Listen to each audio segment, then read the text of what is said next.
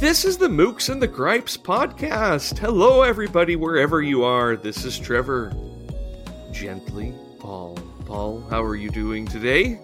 I'm feeling very gentle, very quiet. It's, daylight savings time, so it's feeling a little early, so I will have a gentle start to the day. You haven't recovered yet after almost a week? We were on vacation when it happened, so I don't know if that helps or hurts, but I feel like I'm still getting my sea legs under me here. I hate it. I know. Well, listeners, we are absolutely honored and delighted to be joined by a guest today, Mr. Ron Restrepo. Ron, how are you doing today? I'm doing quite well. I was thinking as I was driving in that it's like Christmas morning for me, getting a chance to talk to you folks about my favorite topic, translated fiction. So I'm doing quite well. Well, the feeling is mutual. We've been looking forward to both this episode and to having a chance to sit down with you for a long time. Yeah. And I'm just glad that it's here. It'll be over soon, dang it. All too soon. Just like Christmas, it's over. That's the right. Anticipation.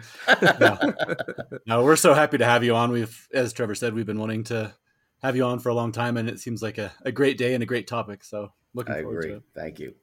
Well, Ron, where did your interest in translated literature come from? Do you want to give us just a little bit of background? Yeah, I'd be happy to. It's so I have a few years on you. So in my freshman year in college, in 1969, I was taking a lot of courses in Latin American politics and sociology. And in one of my classes, the professor said, if you want to understand the Latin mind, read 100 Years of Solitude. So I read it then at 69, and then that was the boom years, for all the boom authors in Latin American fiction. And so I, over the next 5-10 years, read just about everything there. And the wonderful thing recently, so that was the core, and the wonderful thing recently is there's so many independent publishers. We're here to celebrate one of them who have just reached around the world to get incredible authors and incredible translators. And so I've just really continued to this day. And so really predominantly what I read, probably 60-70% of what I read is translated fiction. So it's my escape. Yeah, that's great. I was going to say, I bet you when you started compared to now, the options available in the translated fiction world have just exploded since then. I can't imagine that there was, tons and tons of options at that point. No, there were really few, and it was the publishers. Penguin had some, and so just the breadth and the options now are just. I'm incredibly excited that it continues to expand each year. Ron, we were really glad when you sent in your kind of book of 2022. It was Mircea Cartarescu's Solenoid. Do you remember that book still? Has it made an impression? I still remember, and I appreciate your referencing it periodically. No, it's, and I was thinking about what interests me in these books, sort of what are the checkoffs. And it's really, obviously solid writing. But the other things that I really look for are books that give a sense of place and history. And really, if you will, the author's philosophical insights. And so those are the three things that I really enjoy. And that one hit like all the boxes. Because it's somebody who grew up in the times when the communist government was in place. And I'm always interested to see how different people react to that. Some people get very politically involved and right through the direct politics of it. And others of it do something else. And what Cartarescu does, which is fascinating, is just total flights of the imagination. He'll start with a sort of everyday event, and then all of a sudden, through dreams, through just thoughts, you're in another world. And so that's where I just really enjoyed it. Yeah. And I keep harping about it, so I'm glad you brought it up. Well, no, one of these days you're actually going to get us to read it, and it's not for lack of interest that I'm not reading it, but I know we mentioned Chris Villa all the time on here, but he just posted something the other day on Instagram that said it was, if I'm not mistaken, it said it was one of the best books he's ever read, period. And it's, one thing that will encourage you, and then before we get on to the press we're here to celebrate, but each chapter can really be read separately. So you can come in and out of it somewhat. I mean, I read straight through it, but each one is sort of discrete because he always sets it up with some sort of daily event, and then, as I said, flies off on the solenoids, searching for the solenoids in the city, and he's good with recurring themes in each chapter. So you can really dive in and take it sort of in segments if you choose to do that. Nice. Yeah, so Chris Villa put up his video yesterday, and he starts it by saying, "This is the best 21st century book I've read."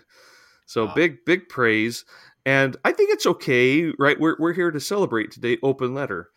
I think it's safe to say without Open Letter, there would have been no Deep Vellum. They have a history. It's like a father-son kind of relationship between the two presses. We won't get into that necessarily, but thank goodness for all of that. And yeah, I keep on sitting there looking at my copy of Solenoid and wanting to jump in, but I would like to, Trevor, because you made a good point, and I'd like to follow up with it, because it's the wonderful thing about some of these independent presses is the passion of the publishers, who the folks who are running them, and part of it you get to see the sort of, if you will, the intergenerational pass the baton or expand. I mean, one of the reasons I think we have so many good independent presses is, it starts in large degree with, John O'Brien at Dalkey, and then, Chad Post, who will be talking about sort of, received some of the baton or passed it on. And I've talked to Will Evans at Deep Vellum, and, when he was interested in becoming a publisher, first thing he did was visited Chad and said, "How do you do it?" And he said, "Follow me around for 6 months." And so just that mentorship. So you're exactly right. But for, Chad Post at Open Letter, there would not be Will Evans at Deep Vellum necessarily. So it's just, that's the wonderful thing about it. And I think that's one of the reasons you see, some of these very passionate publishers doing amazing things with independent publishing houses. And it has such a close-knit feeling too. I mean, I don't want to overstate it, but it does have like a family feel at times. And anybody who shows interest and reaches out, I've just had such great experiences with all of these people that we're talking about. It's just such a wonderful community to be a little part of, Yeah, I don't know if you saw the video of Chad and Will as they were going through the Dalkey archives, but yeah, that's family. Yeah, exactly. Yep. Even with some of the warts and everything else that comes along with it. Yeah, exactly.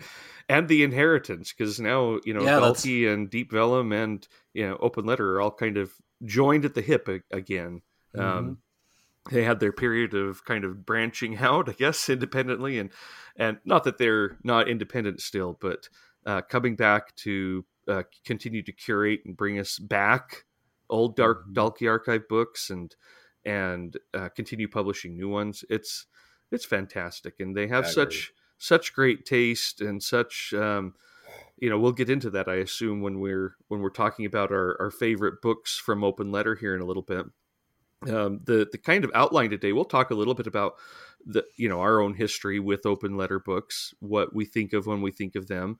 We'll get into. I think each of us have brought 3 books to just touch on, as well as a couple of books that we haven't read yet from Open Letter that we want to read. And listeners, if you've been listening to these publisher episodes, we started with New Directions. We did one on Archipelago we started with NYRB Classics and then went to Archipelago and then New Directions. And in each of those, we had some really fantastic giveaways. And today is the same. So later on in the episode, we will introduce the giveaway, including what you need to do in order to win, a treasure chest of books from Open Letter. We'll get there in a minute. But we do have a giveaway from last episode that we need to take care of first.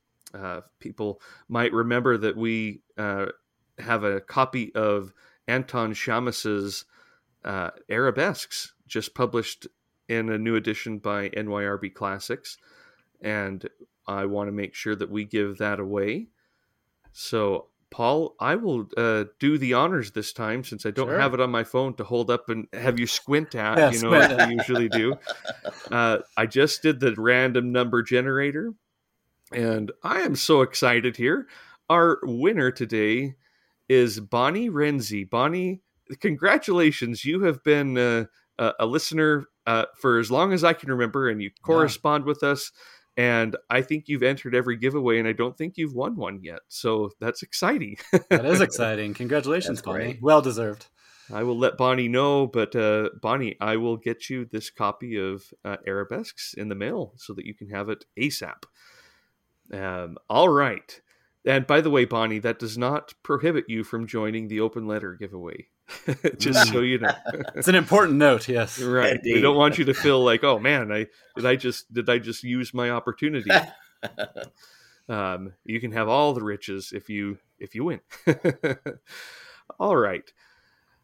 Oh, before we start in with open letter, I do have one other thing I want to ask both of you, and that is, what have you been reading? Why don't we go ahead and start with you, Ron, if you don't mind? Not at all. As I mentioned, getting ready for this, I just finished off Bariloche by Andres Newman. Robin Myers was the translator, who's one of my absolute all-time favorite translators. And it's a great, for those people interested in it, there's a great linkage talking about Deep Vellum with Trash by Sylvia Aguilar Zeleny, translated by J.D. Pluker, because they're both about trash. And so that's a great linkage. And I just finished up the short stories for Fernanda Melchor's This Is Not Miami. Sophie Hughes, again, that team that keeps coming out with amazing stuff. And Charco, Two Sherpas, Sebastian Martinez, Danielle, translated by Jennifer Croft, another of my favorite translators. So that's it. I also fit in. You can see I circulate out with the publishers that do translated fiction. So, and talking about Archipelago, I've read two that I was introduced by another Twitter friend to, Magdalena Tully, Polish writer, who both books translated by Bill Johnston, Moving Parts and Flaw, F-L-A-W. So that's taken me around the world, and it's one each from my favorite publishing houses. That was excellent. Yeah, you hit them all. That's very impressive. Paul, did you notice something? Did you notice something there that I might have? Yeah, I don't know if it counts in bingo if Ron says Archipelago. I think it has to be me. I know. The bingo thing. I was going to ask, maybe we could do a vote, and since we've got three people on here, on how to do it correctly. Unless Trevor's been converted, I might be losing that vote in this case. I feel like I was converted. Now I'm not so sure anymore. I guess I wasn't completely in the fold yet. No. Yeah. Might have a mutiny on our hands here. I just appreciate solidarity, That's right. I just appreciate it. All right. Paul, what are you reading? Yeah, well, I'll talk about several of the books that I have been reading later in the episode, because I've been doing a little open letter reading, but I'm going to mostly focus on one that I actually did an audiobook with recently. So my wife and I referred to it earlier, we drove down to Santa Fe last weekend, so it's about a 6-hour drive, and we had one of those magical audiobook road trip experiences where it was actually a reread for me, but it was Kent Harif's book, Plain Song. Either one of you have read that? Yeah. I've referred to Harif before. His book, I think it was during our books about getting older or books about aging episode, Our Souls at Night, which is another great book that he wrote. This is a similar one, Plain Song. In some ways, it has a lot of the same feelings. He's a very quiet writer in many ways, and we've talked about quiet lives. That's definitely kind of an area that he focuses on. This particular one is set in a small fictional town that happens to be in northern Colorado. And it just kind of follows the lives of a small group of people who live there. There's a teenage girl. There's a father and his 2 young boys. There's a pair of older brothers who've lived and ranched together for decades out on this ranch outside of town. So even though it is very quiet, there's a lot going on at the same time. I mean, he doesn't discount any of these lives. There's big events happening. I won't touch on too many of them, but all of his books that I've read so far, there's a lot of tenderness and kindness, which I really like, but it's not saccharine in any way. He doesn't shy away from the fact that these are damaged people that have complicated lives, lots of troubles. There's, people coming into their lives and disrupting them and things like that. So, yeah, I mean, it was just a wonderful experience listening to that. We finished it up kind of on the way to the airport to go pick up our two sons who had been in Florida. So we were down to the wire, but we did manage to finish the entire book, over the course of the weekend. And it was a great way to experience it. So there's a couple more. It's considered a trilogy. I don't know how much connection there is, but there's another book called Eventide, and then a third book called Benediction that I would like to get to soon in this trilogy. But yeah, it was wonderful. I don't know if either one of you have read it. One comment, because I really like him as a writer. And I was just thinking, when you talked about broken people, I mean, part of it is how broken people become stronger, sort of meeting up with complementary broken people. Yeah, it's a great point. And that's one of my favorite things. In particular, there's a lot of wonderful relationships in this book, but in particular, the young teenage girl, which I don't think it's too much of a spoiler to say that she's pregnant, unwed and pregnant in high school. And her relationship with several of the characters, but in particular, the pair of older brothers who are the ranchers, is just absolutely beautiful. It's one of my, favorite relationships that I've come across in literature. And as my wife and I were driving down the road listening to it, we would just like pause the audiobook and talk about it a little bit. Cause it's just, like I said, it's not saccharine, but it's very sweet and pure in a lot of ways too. So yeah, it's a great point. The way they come together and they each bring something that helps complement the other one is it's really beautiful. Excellent. Yeah. All right. What about you, Trevor? What you been up to? Last night, I finished book 2 in Konstantin Postovsky's The Story of a Life that was published by NYRB Classics, in January, I think is when it was. That's 69 chapters in, about 570 pages. I've been taking it very slow. I read 1 chapter a day, sometimes a couple, depending on the day. I did read a couple yesterday because I was like, I'm almost done with book 2. I better get through it.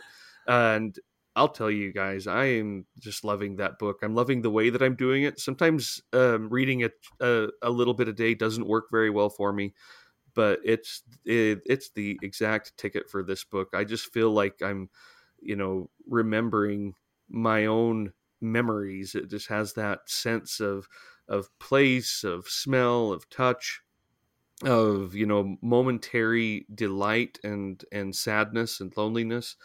There have been plenty of times that the book has made me start to feel a little emotional, which is just really weird to me, especially when I'm like, I don't know Konstantin Postovsky at all.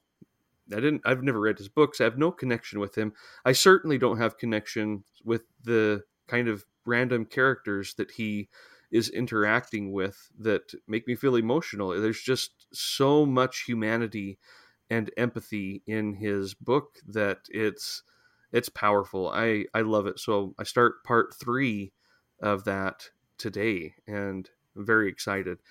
On the lighter side, I also started earlier this week Richard Osman's The Thursday Murder Club. Oh, nice. Have either of you guys read those? No, I've seen him. Okay, that is funny and fun, and he's quite the character. I see him on Twitter interacting with John Self. There's another bingo thing for folks out there, and they just have a good banter that I've always thought, okay, I do want to read this. And then my wife read it and enjoyed it so much and has recommended it to other people in the family, and they've all been really enjoying it. So I'll give my endorsement too. Having not finished it yet, I'll still say I think this is just a fun time. Really, really witty, very well put together, delightful characters. Talk about something that I think is going to be a comfort read. And he's got 3 out in the series, and book 4 comes out, I think, in September. So I don't know if this is going to turn into one of those 20 book long mystery series kind of things, but if so, time to get in on it, folks. And but I think starting with the first one and just enjoying it has been really cool. Nice. So that's a little bit about me. I've got some other things going on that I'll save for a future episode because I think they'll continue to go on. But all right, so here we are to talk about another publisher, Open Letter Books. Open Letter Books. I remember when they started, at least when they started publishing books, because it's about the time I started the Mooks and the Gripes website. They published their first title in September of 2008, and it happened to be Dubravka Ugreshik's Nobody's Home. And they've been going strong ever since. I think that they publish about 10 titles every year. I think every one of them has been a book in translation, except for maybe some essays that are about translation, things like that. But I could be wrong in general there, but I think that it's safe to say that's the general rule. And they've been going strong ever since then. Open Letter Books is a part of the University of Rochester. And it kind of began when they were talking about a translation program for undergraduate and graduate students and wondering about how to go along. And they thought, well, let's get some hands-on experience and do some publishing ourselves. And they got everything put together, including the 3% website. 3% being that potentially not true, but at least, it makes a statement number of all the books that we get every year in English. Only 3% of them are books in translation. And then publishing Nobody's Home in September of 2008. And I remember when their books started coming out, they had they were those little hardbacks without dust covers. They were just, those hardbacks that had the image posted right onto the cardboard of the or whatever material it was. And I really enjoyed that. But then they eventually flipped over to these paperbacks, often with the just great covers, and they're pretty striking books to see there. Any thoughts on Open Letter Books from you two in terms of your coming upon them and getting to know them? And we'll talk a little bit more about Dubravka Ugreshik here in just a moment, because we got the very sad news that she died yesterday. But we'll get into that in just a moment. Ron, do you want to go? Sure. I think the first time that I really recall focusing on it, because it was probably about the same time that I started thinking about, because when I look for books, there's various criteria, whether it's the author, translator, whatever, but a lot of it comes down to the publishing house. And so the first time that I recall really focusing on Open Letter was Rodrigo Frazan's first book, because he came to Houston for a reading, and he is one of the more incredible people to talk to.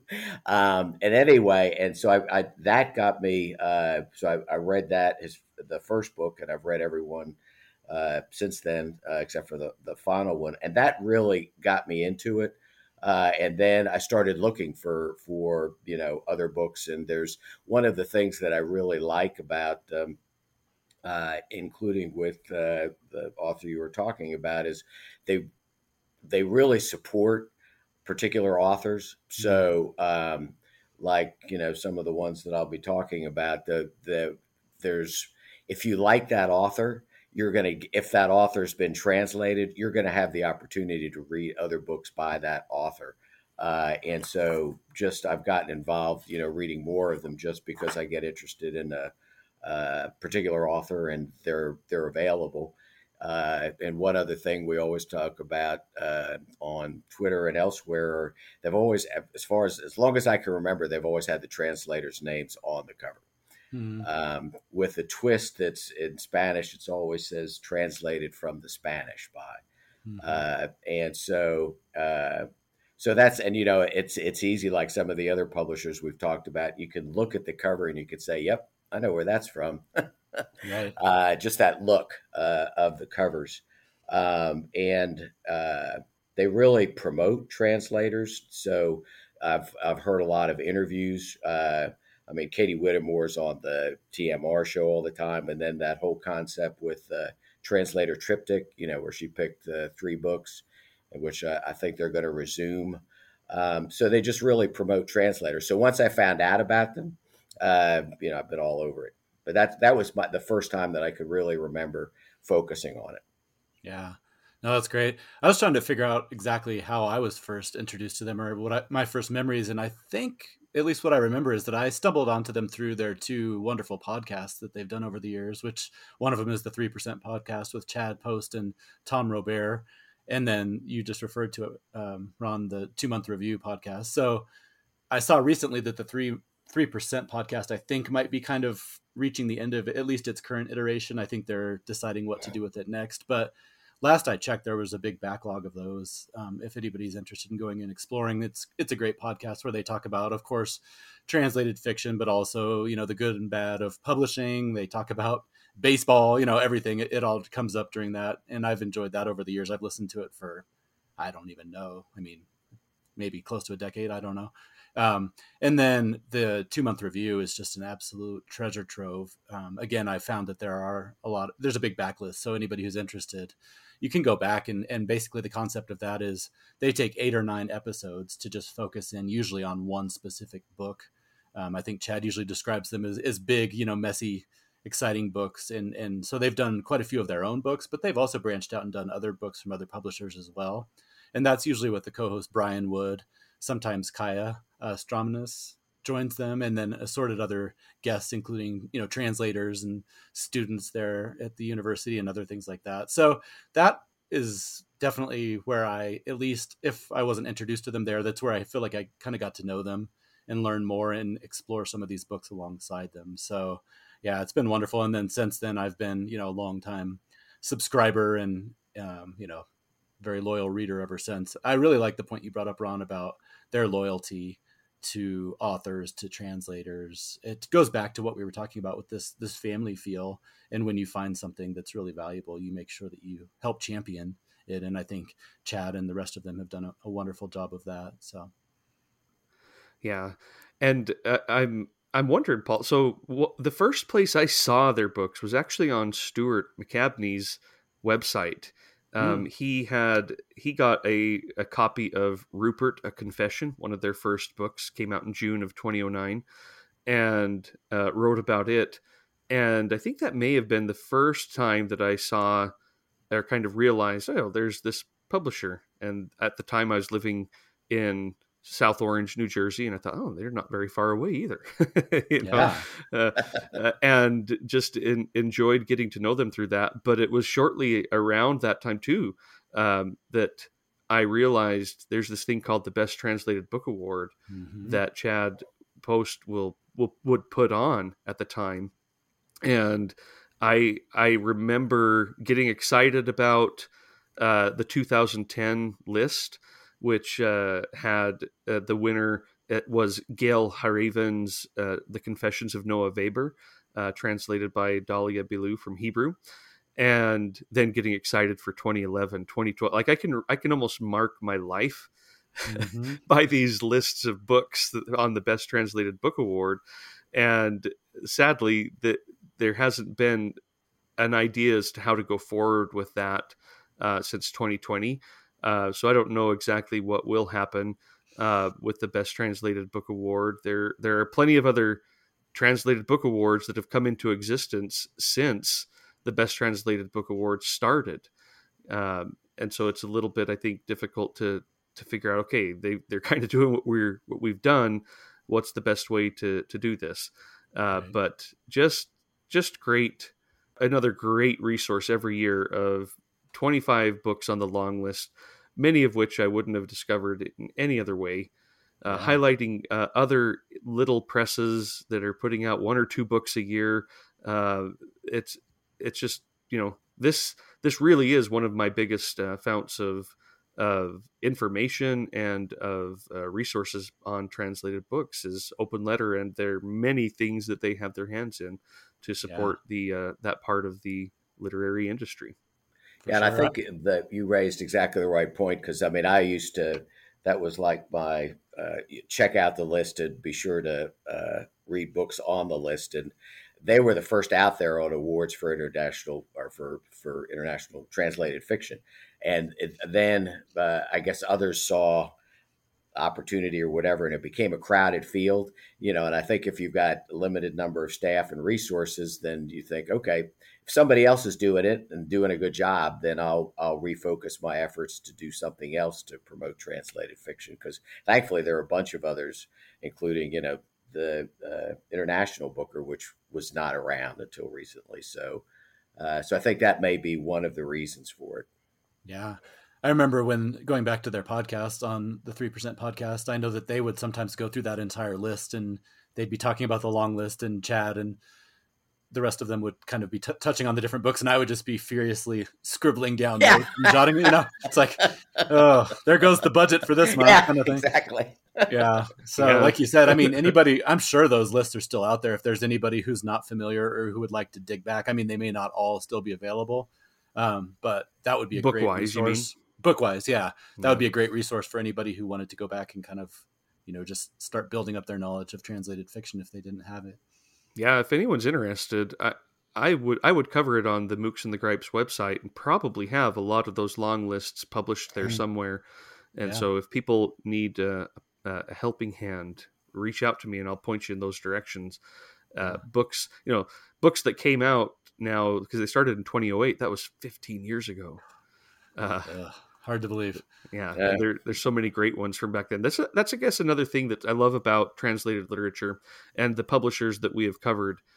I love a good new book and a good author who's writing as we live and breathe. But these books were written sometimes 100, 200 years ago in languages around the world, and we get them, fresh now, and they still are powerful and relevant. And the Best Translated Book Award, one of the things I loved about it is you could have a book that was newly published in English, but was one of a nation's big pieces of literature that we just didn't have the opportunity to get yet. The year that I judged Lucio Cardozo's Chronicle of the Murdered House, which was translated by Margaret Jill Costa and Robin Patterson, from Portuguese, won.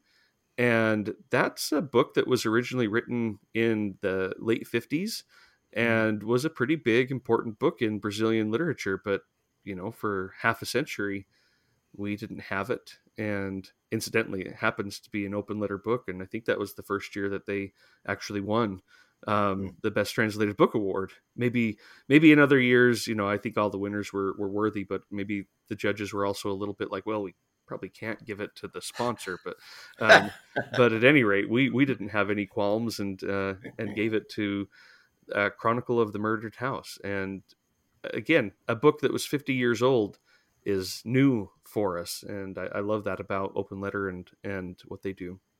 Yeah, absolutely.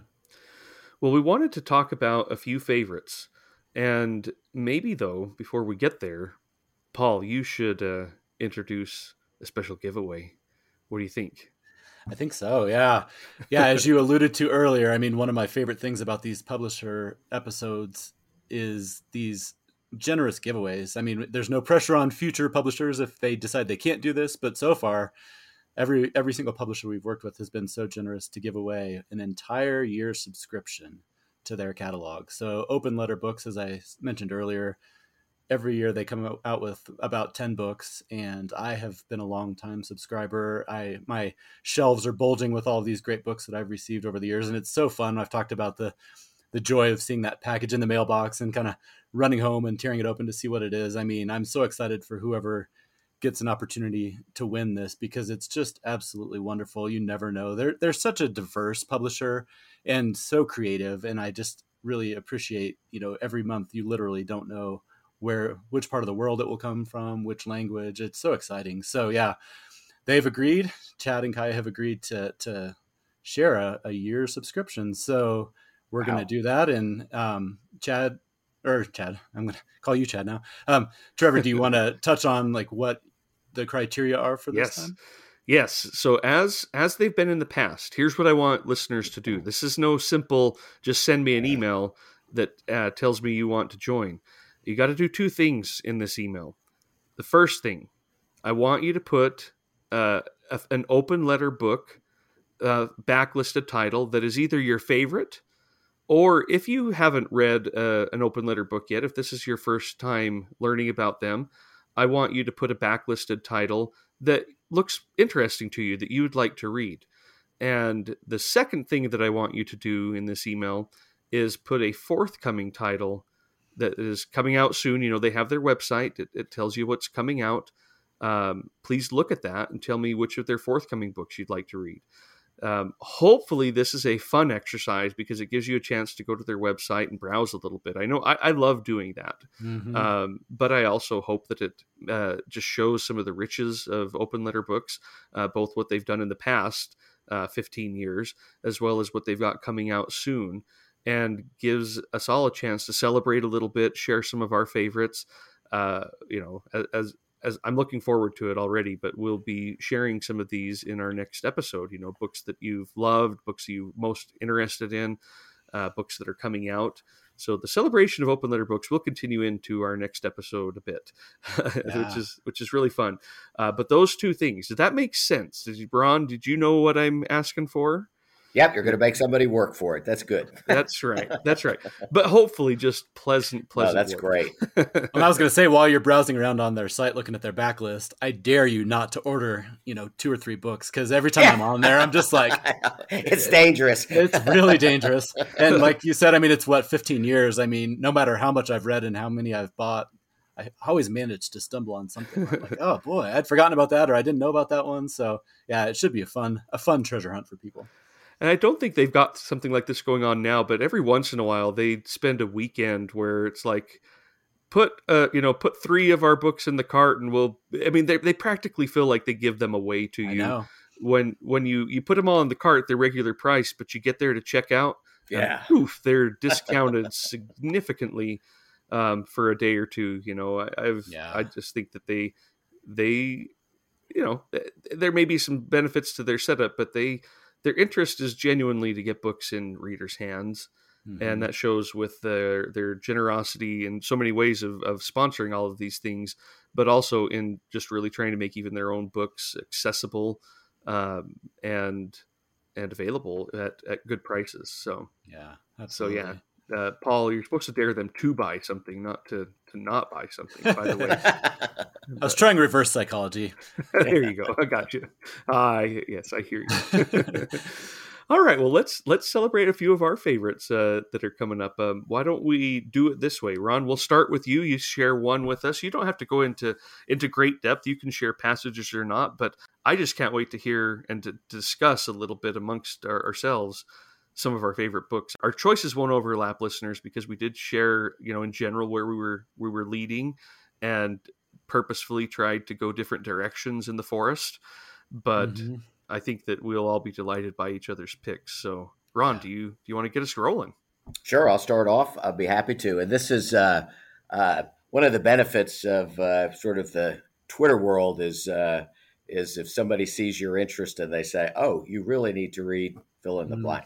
Mm-hmm. And this is how I first came upon an Argentinian author by the name of Juan Jose Serre, who has, I think, 6 publications from Open Letter, but the one I picked, which is my favorite and first, and I think that often happens, when you discover somebody, that first one is just, and then everyone you're used to the stop. But anyway, so mine was La Grande, which is actually his last book, unfinished, when he had lung cancer over 6 years. And so, and there's a famous last line in the book, but that his books all take place, although he moved to Paris in the 60s, in the Santa Fe region in central northern Argentina, which is where he's from. This book, and there was a better summary of it. Eric M.B. Becker from Words Without Borders did a review of it, which is also a great resource for translated fiction. But as he describes it, the action opens with Nuala, a 29-year-old womanizer who sells wine and is writing a book on ontology. And he meets up with Gutierrez, who's just returned from Spain after 30 years. And part of the theme is, what was he doing? Why did he leave? And so it ties in with the Dirty War, which you often see either directly referenced or not in Argentinian fiction, and including this one. And one of the things I liked about it is, as I mentioned, going back to the things I liked, is it gives you a real sense of place. And part of the philosophical underpinning, if you will, is, as Eric describes it in his summary, is there's at the time in Argentina, there was a precisionism. It was a conservative literary movement where everything was very precise and orderly. So the way that Sayre deals with that is going in a completely different direction. So he's got very long, winding, sinewy sentences that will go on for a page or two. And he also, the philosophy is that he's studying, going through here, is this Gutierrez brings it to Nuala, is this idea of accidental becoming. So he's writing a book on what's becoming. And it's and I've one brief excerpt that shows both, and this is not, I won't read the whole sentence, but a part of the sentence that goes into this is he's talking about he was, as a kid, loved to investigate butterflies.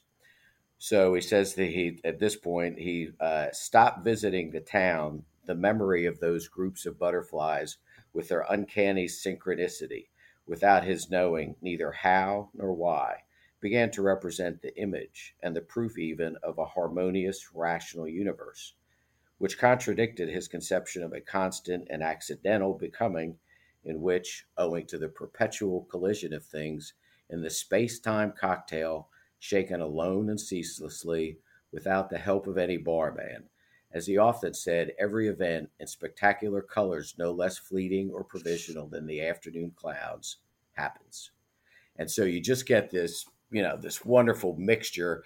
And a lot of the book takes place in this becoming meaning just sort of this accidental events that bring two people together, as compared with the sort of the precisionism, if you will. And so it's just, I just really enjoyed it so much that I've read 4 of his other books. So the only one I haven't read is his book of short stories on there. But it's just, I found it delightful. And it's one of those, you get into the sort of the unfinished, because the other, I'll do it because it's so well publicized. But some people consider it the best last line of a book, because what it is it goes through after, and so on page 497, the last sentence, the last paragraph is, "With the rain came the fall, and with the fall, the time of the wine." And that was going to be the beginning of his last chapter when he died, but so that remains the last sentence. Wow. And it's just a great way to sort of to capture it all. And another interesting thing about him is when you go through, it's sort of like Javier Marias, he'll bring back characters. So the group, because it's a barbecue, he's getting all these people to a barbecue on the last day. And it goes about how he goes back and sees his friends that he knew from 30 years ago, as well as Nuala and his group of friends. So they all get together for the barbecue. That's the conclusion of the book. And so you just get, and some of them appear in others of his works. And so you get that sort of repetition, which is sort of fun, is when you read his other things. So I just really enjoyed it. And that comes back to what I said, is that, once I found the author who I'd not heard of before, then I liked him enough that I read everything except his book of short stories. It's a great sign. Always a good sign. And I love, it's a perfect example of an author that they have, supported, maybe the wrong word, but they have continued to support us as readers of that author, to bring out his books so that you can read a book of his that is incomplete, and still feel that sense of this is the work of a lifetime, and you can see all of it, how it interplays. And he's a great example of that. I do love the Sayre books that I've read. I started with Scars, and I would say that's my favorite, Ron. But as you said, that's just how it goes. Sometimes is your first one is your favorite. Yeah. So, and it's the same. That's the I should mention Steve Dolph is the one that translated La Grande, and he also translated Scores and the 65 Years of Washington. So those three he translated those all each of those. yeah, good start. Good start. Yeah. Paul, are you going to follow it up with the winner, or did you choose a dumb book for your Yeah, first? I think I'm on pretty safe footing here. I think it's probably one of their most. Source has got to be good, right? Exactly. Can't go wrong. But I do think that this is one of their bestsellers and maybe one of their most popular books. And it's Death in Spring by Merce Rodoreda, translated from the Catalan by Martha Tennant. So this was actually the first book from Open Letter that I ever read, and it just hooked me right away. I knew as soon as I read this that this was the kind of publisher that I was all about. You know, it's such a strange book. I saw it described by someone as a, quote, sensory experience. And I think that's a very accurate way. I mean, not just for this book, a lot of their books that they publish, I could describe probably that way. But this one in particular, it's very much about that idea of the senses.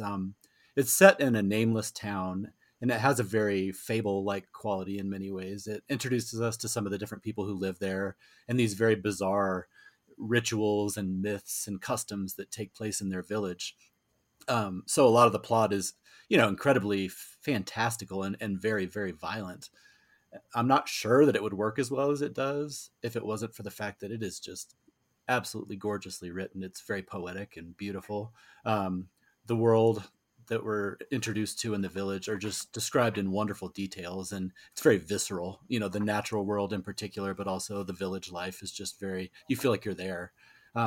It's narrated by a teenage boy he's kind of our window into this village and this world, and he slowly introduces us to some of the things that are happening there and some of the different inhabitants and the rituals that they do every year.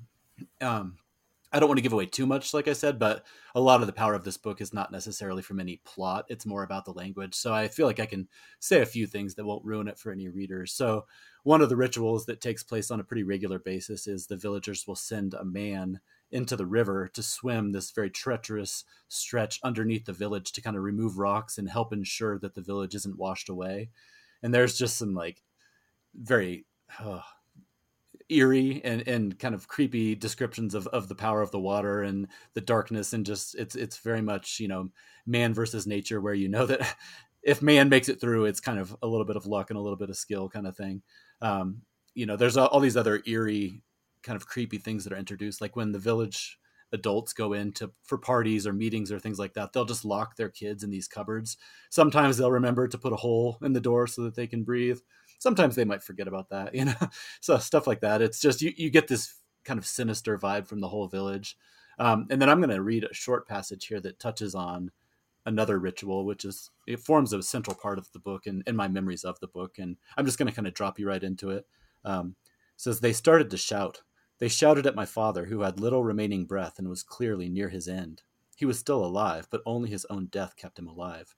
They dragged him from the tree, laid him on the ground, and began beating him. The last blows made no sound. 'Don't kill him,' shouted the cement man. The mortar trough, filled with rose-colored cement, lay at his feet. 'Don't kill him before he's been filled.' They pried his mouth partially open, and the cement man began to fill it, first with watery cement so it would slide down far inside him, then with thick cement. When he was well cemented, they stood him up and put him back inside the tree. They replaced the cross and left to prepare the festa. I stayed on alone. The tree was barely visible without the torches. I went up to it and placed my ear against the bark. It seemed empty. I looked up because I wanted to see a little starlight. As I gazed upward, I could feel my link with life snapping. I felt detached from everything. I searched for my tree. Night was a hand, wrenching me from my father's tree, leading me to mine. I knelt down and crawled on my knees from one trunk to another, fingering the names of the living and the dead. I could smell the fretted leaves and trampled grass. When I lifted a plaque, the ring sometimes squealed, as if it were tearing something that was deeply hidden, something that thrust blades of grass and leaves on branches upward. A ray of moonlight helped me locate my tree. It was directly in front of my father's. The plaque smelled of rust. I would end my days locked in that tree, my mouth full of cement that had been mixed with crimson powder, my entire soul within.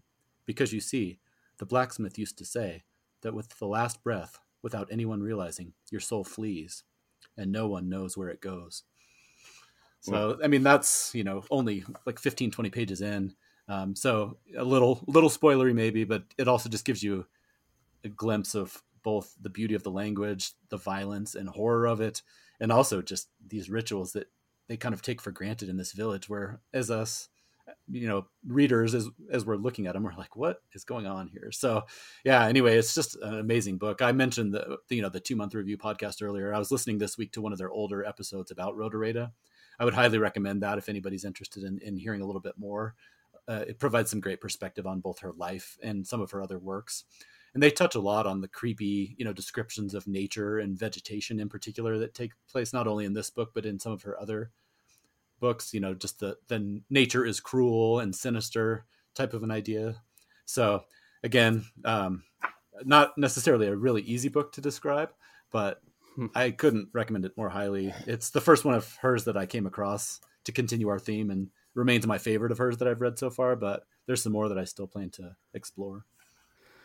Yeah, it's one of those books that I remember where I was when I read it, but I can't actually remember it too well. I looking at my review, I read it back in 2009 when it was published. In fact, it may have been one of the very last one of their hardbacks to come out. But I'm going to have to go back to our last episode and figure out how to fit this into a reread schedule, because I'm putting here your thoughts remind me of it, of the kind of everything, but I also put in here, this book has the most beautiful and aching account of a burial that I've ever read. I don't remember that right now. So I think I'll have to go back and check out Death in Spring again sooner rather than later.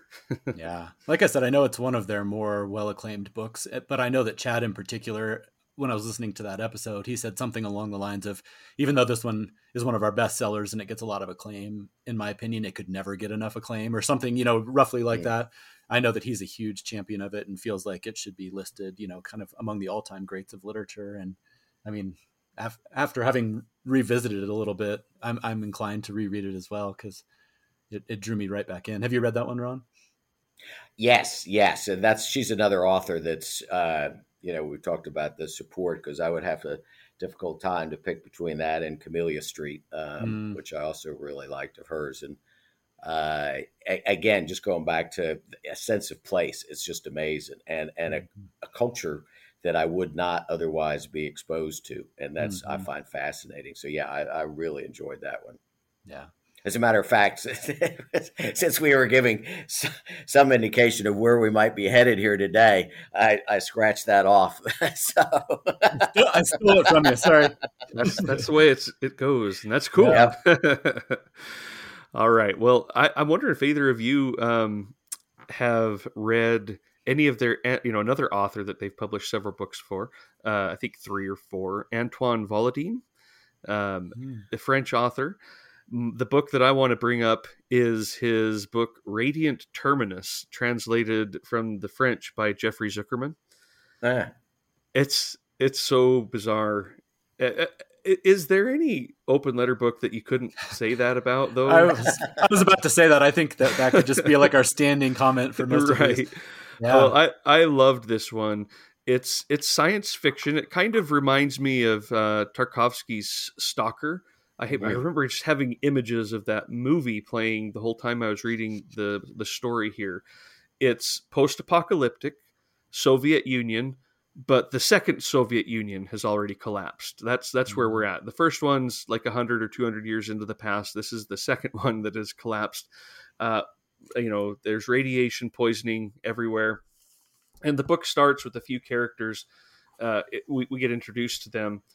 And here's one. I just think the imagery and the writing is so lovely too. But it says, with his too hot and too long felt coat, ill suited to the weather, his too big boots, and his head shorn of hair that wouldn't grow again, Kronauer looks like many of us.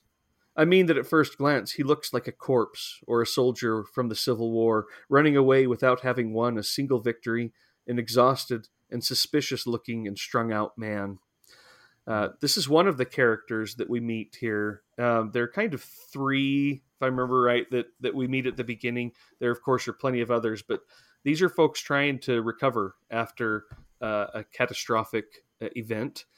And one of them goes on to become the leader of the commune that eventually everyone wants to overthrow. It's very sci-fi in many ways, but again, I find it so pleasant to read some of these kind of bizarre stories where sometimes I have no idea what's going on, but I love the language. I love your ability to just capture me by words and escort me through this story is just fantastic.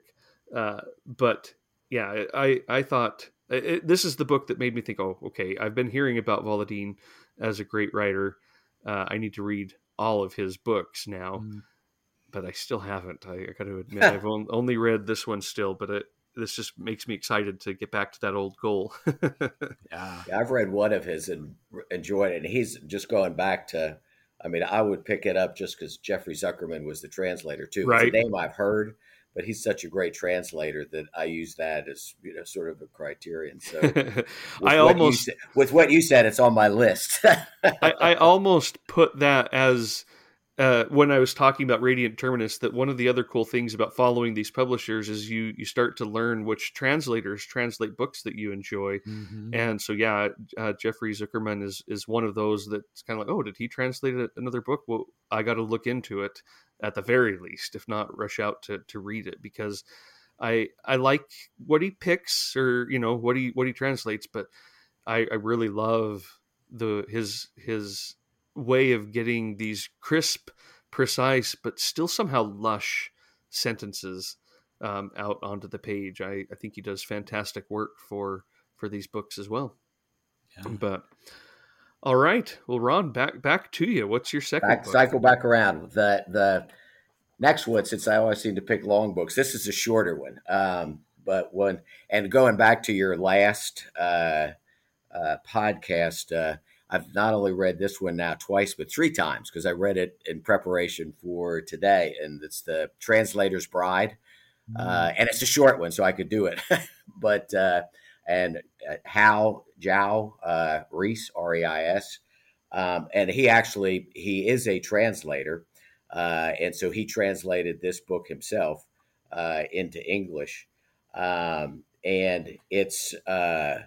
it's just a lovely book. It's a curmudgeonly, youngish guy. It's usually don't have a curmudgeon as young as he is, and it also echoed, and that's when you were talking about hotels or rooming houses, because it's interesting how on each reread something different comes out. The last time I had remembered activities at the rooming house where there's the landlady and 2 other occupants and how they interact, and but it's so the whole, it's his story as you can tell, the translator's bride. His fiance leaves him in the first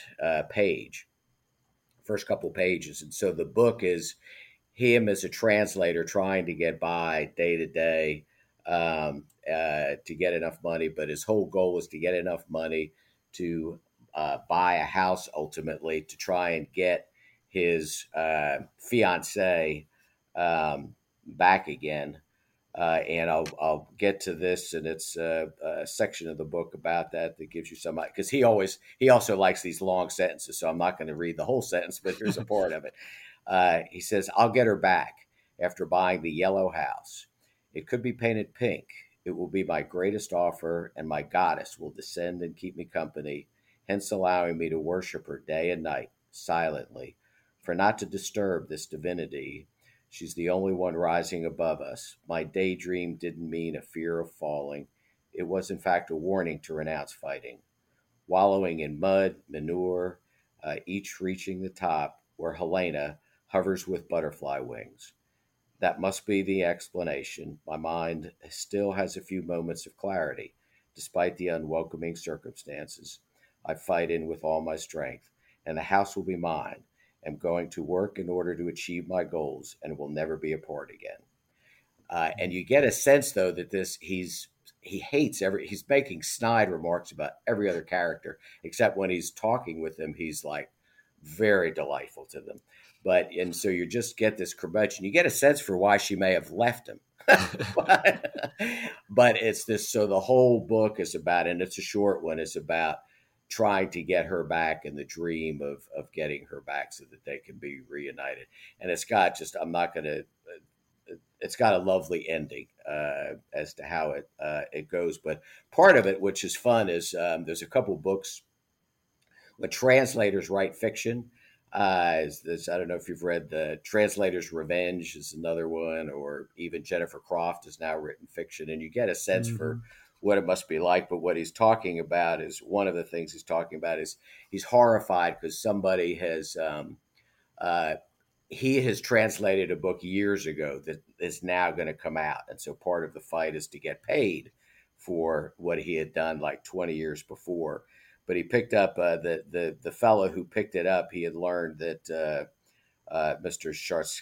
Szarzowski had done a translator, and it says he didn't even read the book. He wanted to change all occurrences of, quote, snow to rain, and replace all references to lakes with references to rivers, because according to him, the readers from his blessed country aren't familiar with such realities. What can I say? And so this whole process of translating, what is it? Do you want to acclimate it to the reader, or do you want to give them a sense for what life's really like in the place they're writing about? So I just I really enjoyed it. And it's one of those, I know you, in the last session, you were talked about rereading, but one of the interesting things for me to the rereading of this book was it was an amazing synchronicity, because it turns out he translates a lot of Scandinavian writers. And one of the writers that he really likes is Knut Hamsun. Mm-hmm. And I just read The Hunger, like literally 2 weeks before. And this last rereading, which I never would have known before, I see there's like a couple tropes of Hamsun's that are like built in, like just the fact that you have a penurious writer trying to figure out how to get by day to day, who's generous. In Hamsun and The Hunger, he'll like give a 10-pound note to somebody, even though that's the only 10 pounds he has. And in this book, he's got like very little money, but every time he passes by a little girl, he buys an orange from her and puts it in his pocket. And looking up to a church tower to see what time it is. And I just read those things in Hunger, and he sort of implants them in his book. So it was a perfect timing for the rereading. So, and you guys are encouraging me to do more rereading. But I think that's another thing, is not only does life change, or my experience level, but what I've read in the interim changes. Mm-hmm. And that pulls out something that I would not have seen otherwise. Yeah, that's fascinating. All the conversations between books that you don't even know are there. And yeah, that's wonderful. I have not read that one, but yeah, me too. Yeah. I was just going to say I have to read that one too. Mm-hmm. Sounds wonderful, though. Well, I guess short. So yeah, that's good. It's never a bad thing. Well, I'll go ahead and kick off the next one. So 4x4 by Sarah Mesa, translated from the Spanish by another one of my favorite translators, and probably you guys too, Katie Widmore. Of the three books that I'm bringing up today, this is probably the one that comes closest to being plot driven, I guess, maybe a little bit, although I'd say that's still a bit of a stretch. This is very much a boarding school novel. And speaking of rereads, I actually reread it this past week. And I was surprised. It's funny what you just said, Ron, because it was the same type of thing where a book that I have read in the interim since the last time I read it popped out to me in a way that I didn't expect. And that was Trevor, Our Lady of the Nile by Scholastique Mukasonga.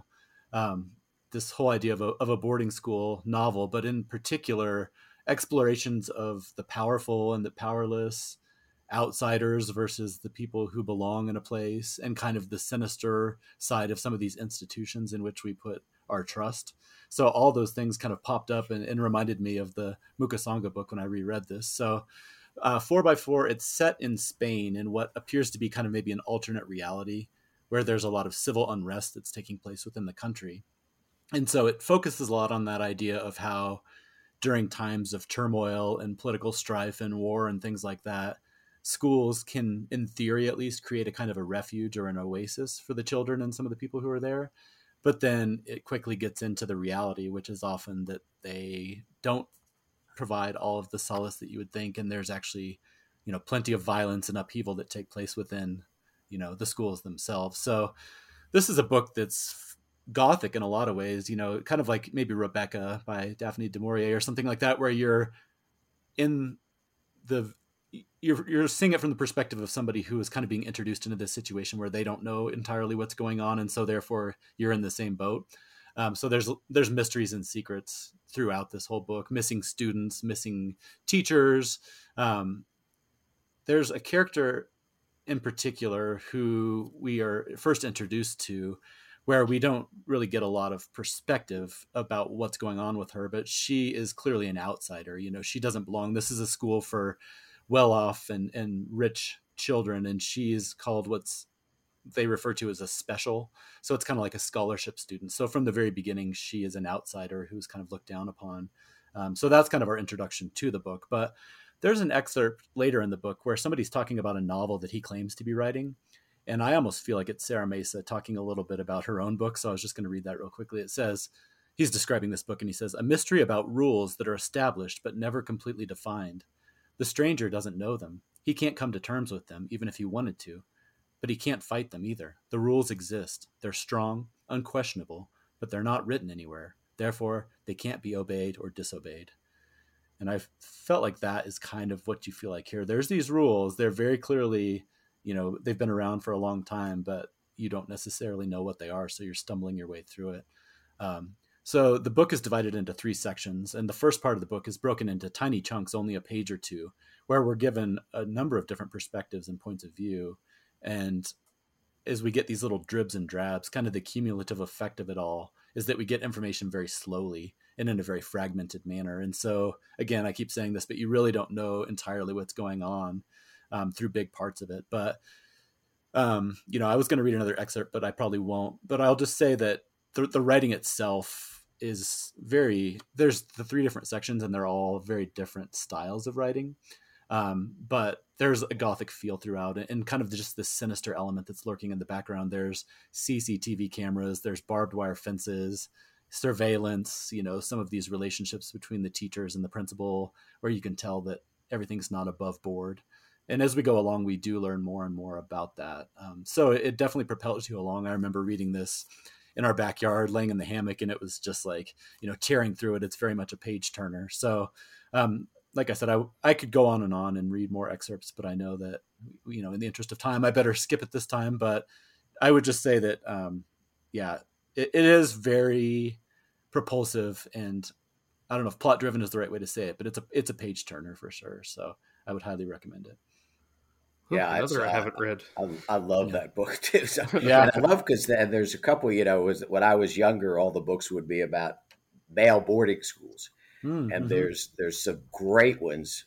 This, I think, is the best. I mean, I absolutely love it. But I think with Jawbone, and there's some others that come out, and it's incredible. And Sarah Mesa is another incredible author. So it's a great selection. Yeah, absolutely. Trevor, another one to add to your list, right? Yep, exactly. I'm already doing it. All right. Well, over the last few years, we have heard a lot about Rodrigo Freson's the Remembered trilogy, and rightly so. But probably my favorite of his books that I've read so far is The Bottom of the Sky, which was also translated from Spanish by Will van der Heyden.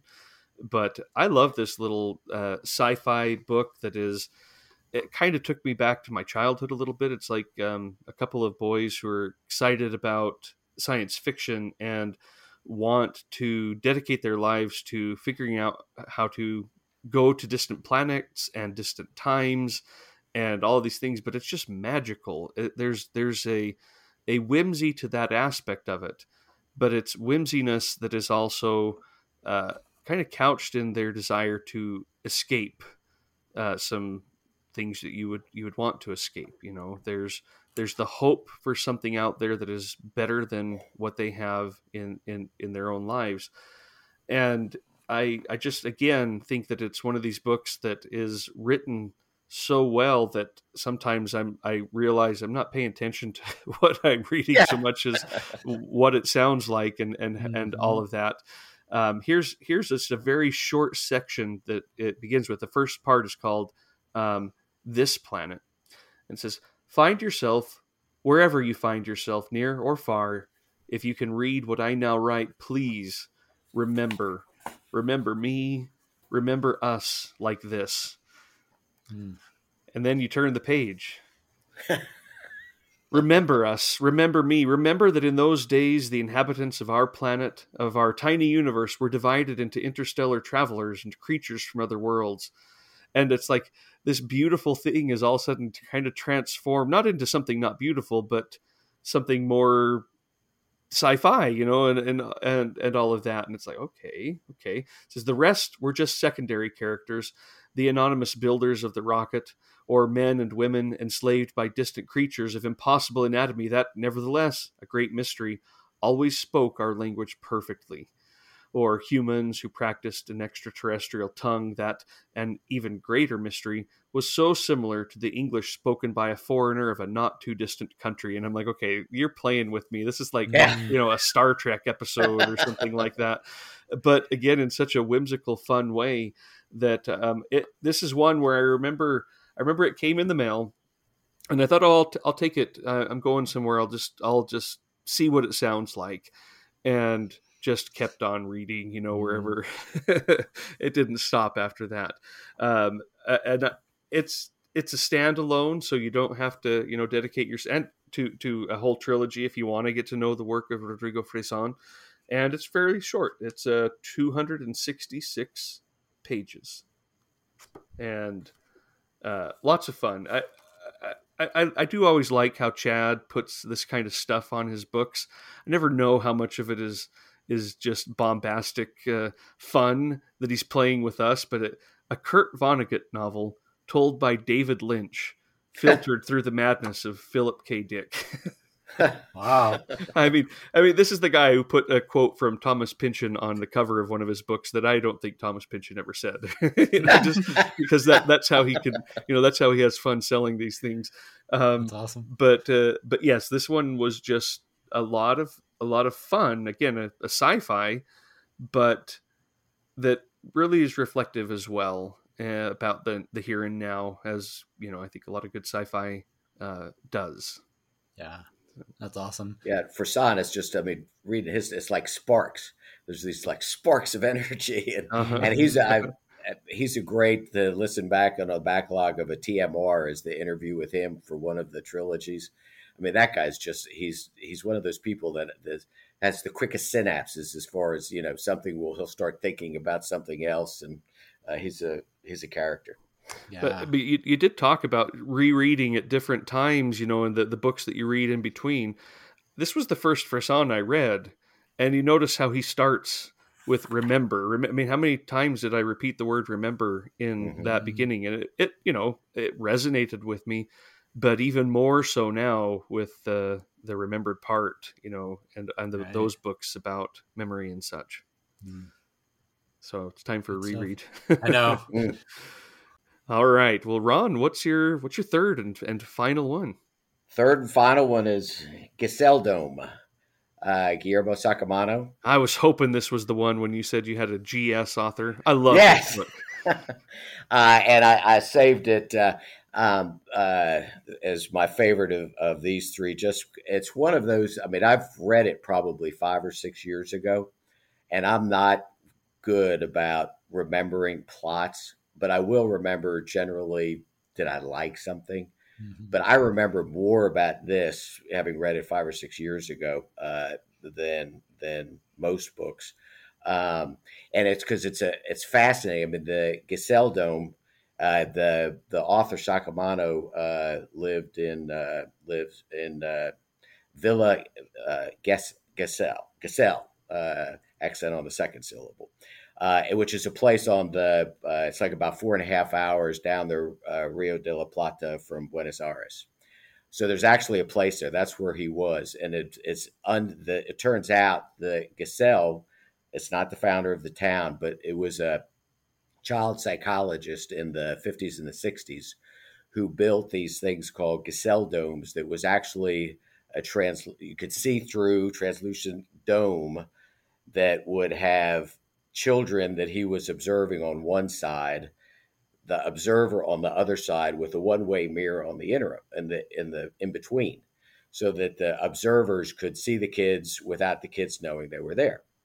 And so the way he applies that trope to this book is he's the somebody's observing all the characters who live in Villa Gesell, and I think it's supposed to be about 50,000.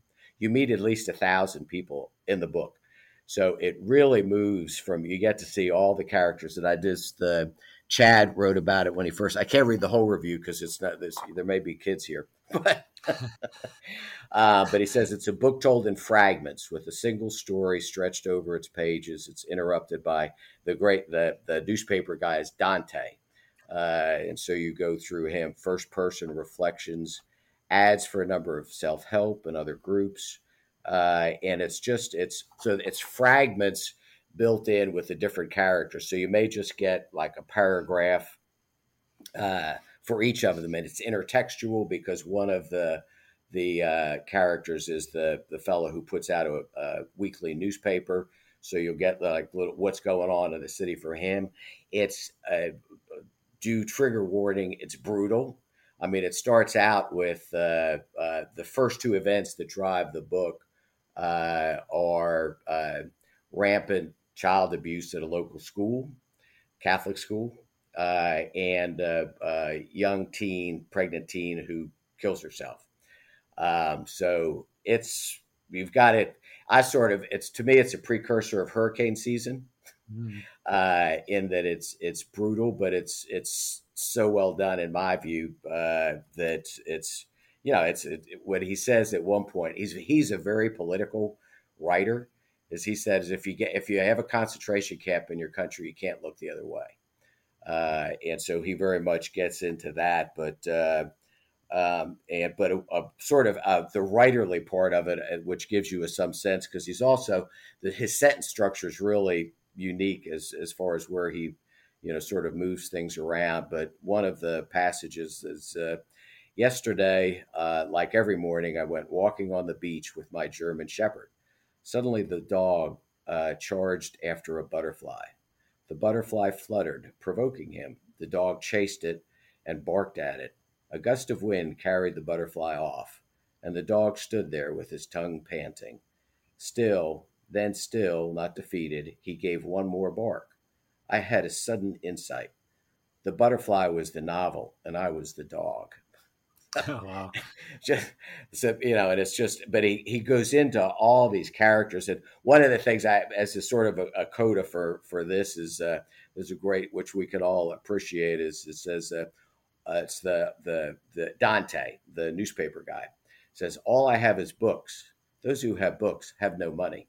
So, that sounds familiar. But it's just it's delightful. I think, Paul, you were the one that was talking about War and Peace, that you had to sort of plot out the characters. Mm-hmm. This is very similar in that you really get to see everybody, and it starts out because it's very part of his political leaning is he's strident anti-capitalist, and so what he's got built into this is the town. There's a lot of Nazis there because Argentina accepted Nazis. And so a Nazi founded a town, and you've got one guy who's like mowing down all the trees to develop it. You've got somebody else who's building the Twin Towers, despite the ecological disaster that it's going to cause. You've got the Kennedys are the group that goes around that sort of controls things. You've got the mafia characters, you've got drug runners. So it's populated with an incredible assortment of characters. And one of the other features of it that I really like and have seen in some other books since is it's a vacation town. So this is what happens in the 10 months when you don't have the 2 million visitors there. It's a city of like 50,000, and they in the summer they get between 1 million and 2 million folks there, and so you also get it. As I said, I've seen in other books what happens to a tourist town in the off season as they get ready for the influx. But and as I said, he's a strident. I read some review or something that said he was at a book fair, and the whole beginning of his dialogue was a strident anti-capitalist speech. So, and it really sort of builds in with the themes and the characters, and I just found it fascinating. And it's one of those that, especially it's another lengthy one. It's like 600, a little over 600 pages that you need to get into the rhythm. And so, and I was confident enough that I'd get there that I did. And then because it's so unique to have just these fragments telling about people, as I said, war and peace, like with so many different characters, but I really enjoyed it. Yeah, it sounds wonderful. I've had it for a long time and have not read it, but it's going to move to the top of my pile now. And you already had me, but then you had to mention hurricane season. That was like the cherry on top. Yeah, exactly. You know me well. Yeah, absolutely. And he's written for shorter. I really like 77 and The Clerk, and they're shorter. And 77 goes back to one of the reasons I didn't put it on was it's another one that's gets into the Dirty War. But a fascinating take on it. So those are shorter ones to sort of as entrees to see if you like the author.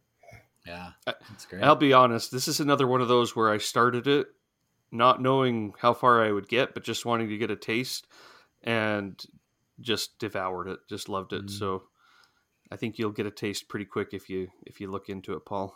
Yeah, I definitely will.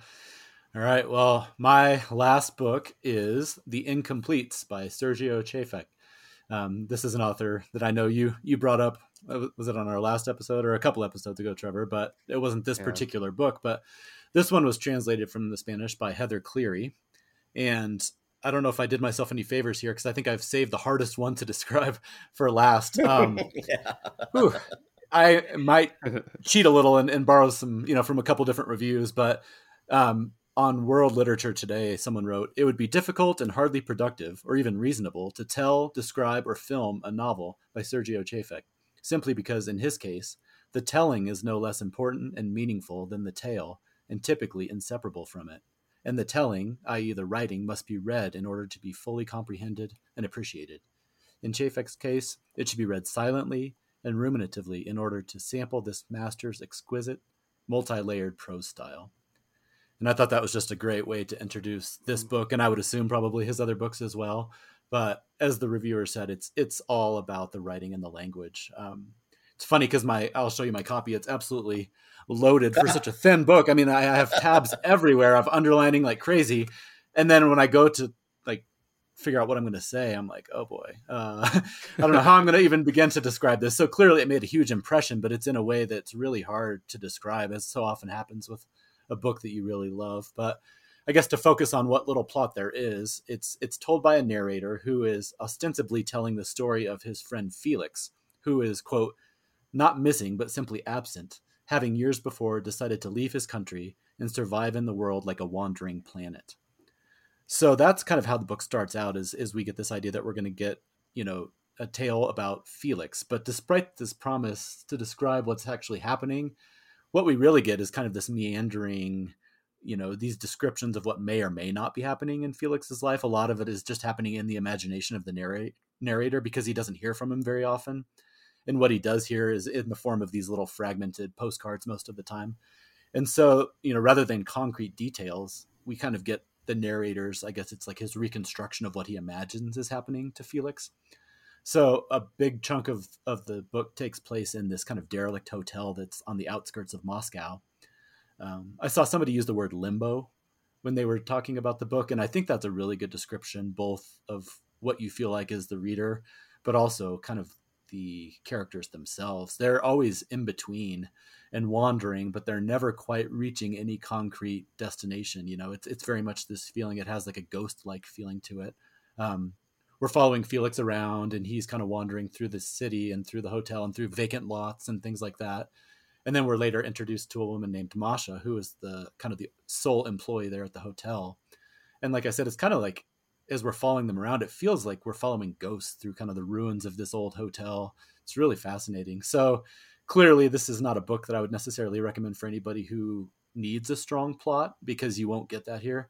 But for those of us who are fans of just beautiful language and wonderful descriptions, you know, this ticks every box, as I showed you with all of my tabs. So I'll just read a short excerpt, because this is one of those where it's not going to really give you any taste for what's happening, but it's just more a matter of the language itself. So I'll just drop you. And this is Masha, who is that employee at the hotel, said she had noticed earlier the confusion that the oversized staircase produced in Felix.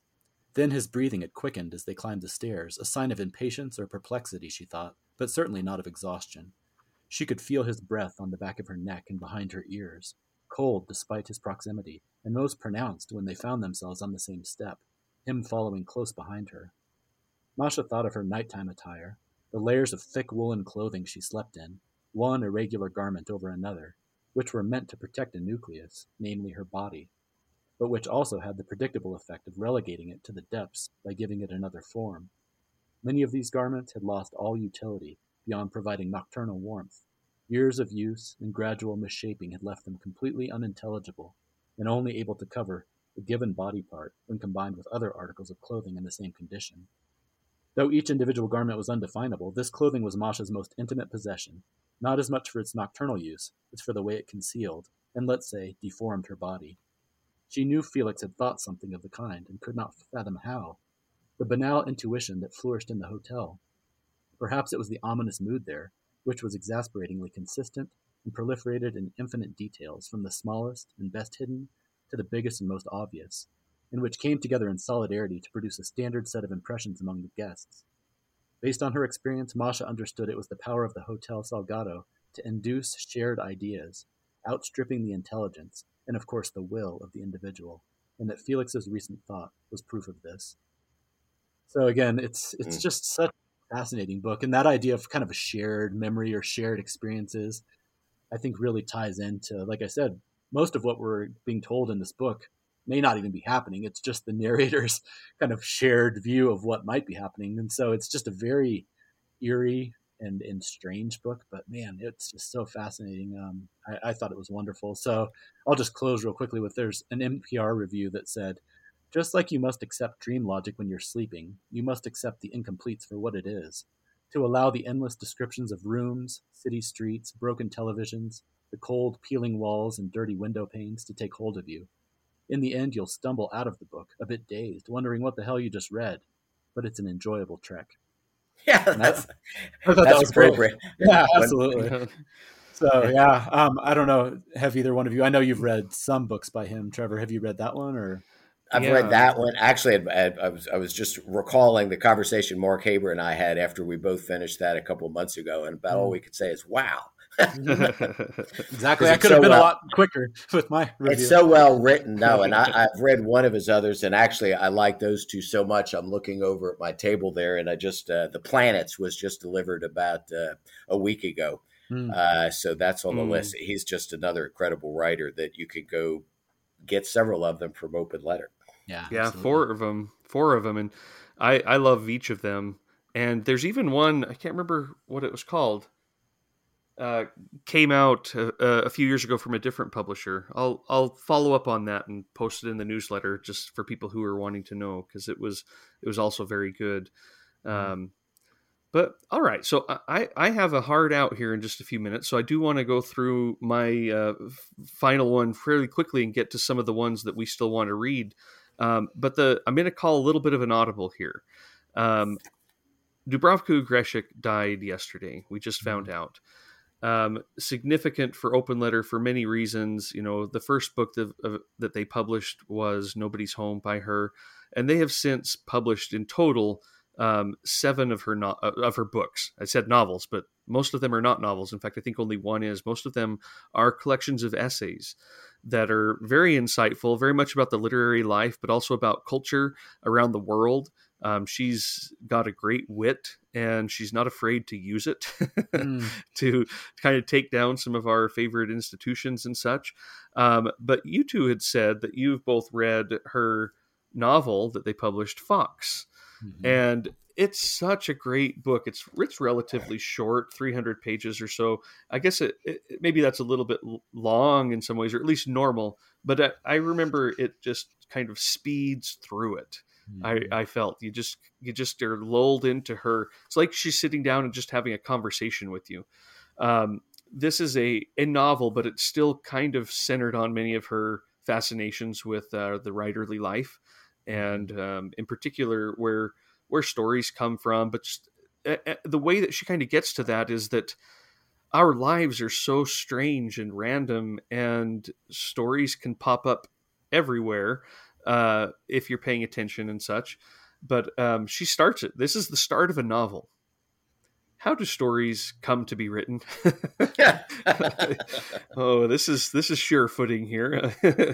I'm sure many writers ask themselves the question, though most avoid the answer. Why? Maybe it's because they don't know what they'd say, or maybe it's because they're afraid they'll end up sounding like the doctor who only uses Latin terms with his patients, the ranks of whom are, admittedly, ever thinner, wanting to parade his superiority. When was that ever in doubt?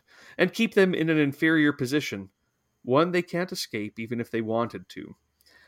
Maybe this explains why writers prefer to shrug their shoulders, leaving readers with the belief that stories grow like weeds. And perhaps that's for the better, because if you collected the many thoughts writers have ventured on how stories come to be written, you'd end up with an anthology of inanities. And the more obvious the inanity, the more acolytes the writer wins. Take the global literary star who babbles on about how his moment of creative epiphany arrived during a baseball game. As the ball flew through the air, at that very moment, he realized he was to write a novel. I think I know who she's talking about. So when he got home, he sat down at his desk, took pen in hand, and he's never looked back. This is very much how I feel like all of her books are. They're just... You just sit down and she's in control and she takes you through it. But this particular novel, again, it has splashes of various lives and various writers and various things, and it transforms consistently. I think deliberately, because the fox of the title is like a mythological fox that is capable of transforming, and so much fun.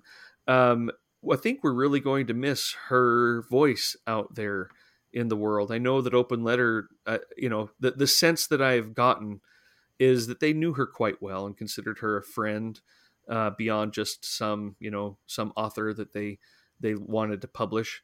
And so I think I just wanted to make sure that we touched on her and her work, kind of always maybe in the conversation for a Nobel Prize, one that would probably be well deserved. Not to happen now. They only award to people who are living.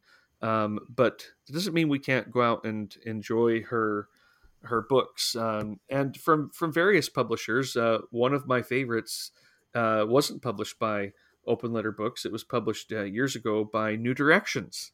This is how these things kind of flow together. Right. But it's The Museum of Unconditional Surrender. And I should say that Ellen Elias Bersac and David Williams translated Fox from the Croatian, and The Museum of Unconditional Surrender is translated by Celia Hawksworth. Again, just powerful novel. This is one of her other novels, and not one of her collections of essays, but I recommend all of them. I haven't read all of them, but I recommend all of them. It was a fantastic Audible, because I think it's emblematic of what Open Letter does. I mean, because she was, I think they said the first, if not certainly one of the first, and they've got how many, 6 or 7, and they became friends and they supported. And what after reading Fox and one of her others, a poet described a great work of art as something where you could see an intelligent mind at work. And I think that's really what you see in her books. Oh, And yeah. it's fascinating to follow. Yeah, that's a great way of putting it. I sometimes think I talk about that as the author's in control, but it's that you want to surrender it to the author and just hear what they have to say and how they're going to get there. Yeah, absolutely. No, Fox is wonderful, and this was one of those unfortunate times where the death of an author kind of prompts me to what am I waiting for to read the rest of her works? Because I've had The Age of Skin in particular, for a year or two now since it came out, and I look forward to continuing to explore, everything that she has to offer. And really sad that this happened, but very lucky to have all of these wonderful works to go back and enjoy. Maybe we should do something, Paul, and pick a few of her essays and just, maybe begin a few of our episodes that are upcoming with just a brief discussion of a few of her essays that we read together. Because that's a way to do this briefly, but get you in it. Yeah. And so we'll talk about that. We'll carry that on offline. I think it's a worthwhile pursuit. So. I love that. All right. Well, we're going to have to do this quickly again. And my apologies. My kids, I'll tell you. They've got stuff. You got to have priorities. They've got stuff. But what are a couple of books that you have not read from Open Letter that you're looking forward to reading? And you can even just, I'll start because I don't know anything much about them, but I have been really excited to read Not Even Dead by Juan Gomez Barcen. It's coming out soon, translated by Katie Whitmore, which we've talked about her work. Mm-hmm. I've seen the cover, looks fun and exciting. I've read the premise. They're giving away ARCs on Twitter. Maybe that giveaway's over. It certainly will be by the time this episode comes out. But I am excited about that one. That's forthcoming. But one that I've regrettably not read that I've always thought, that's going to be my next one. I mean, for a decade now, it seems. In fact, probably doesn't just seem, it probably has been a decade, is Tirzah by Arnon Grunberg, translated from the Dutch by Sam Garrett. Do you guys read Michael Orthofer's The Complete Review and such, The Literary Saloon? He had been excited about Tirzah for so long, and then it's coming out, and I got it, and I'm going to read it, and I still haven't read it. I'm familiar with that cycle, yeah. Yeah, too well. Have either of you read Tirzah? I have not. All right. Well, sorry, Michael. We'll get to it. Yes. Absolutely. Ron, do you want to go? Yeah, I'll be quick. Since Ninth Building just was on the International Booker list. So that's one that had not been, but is now on my list.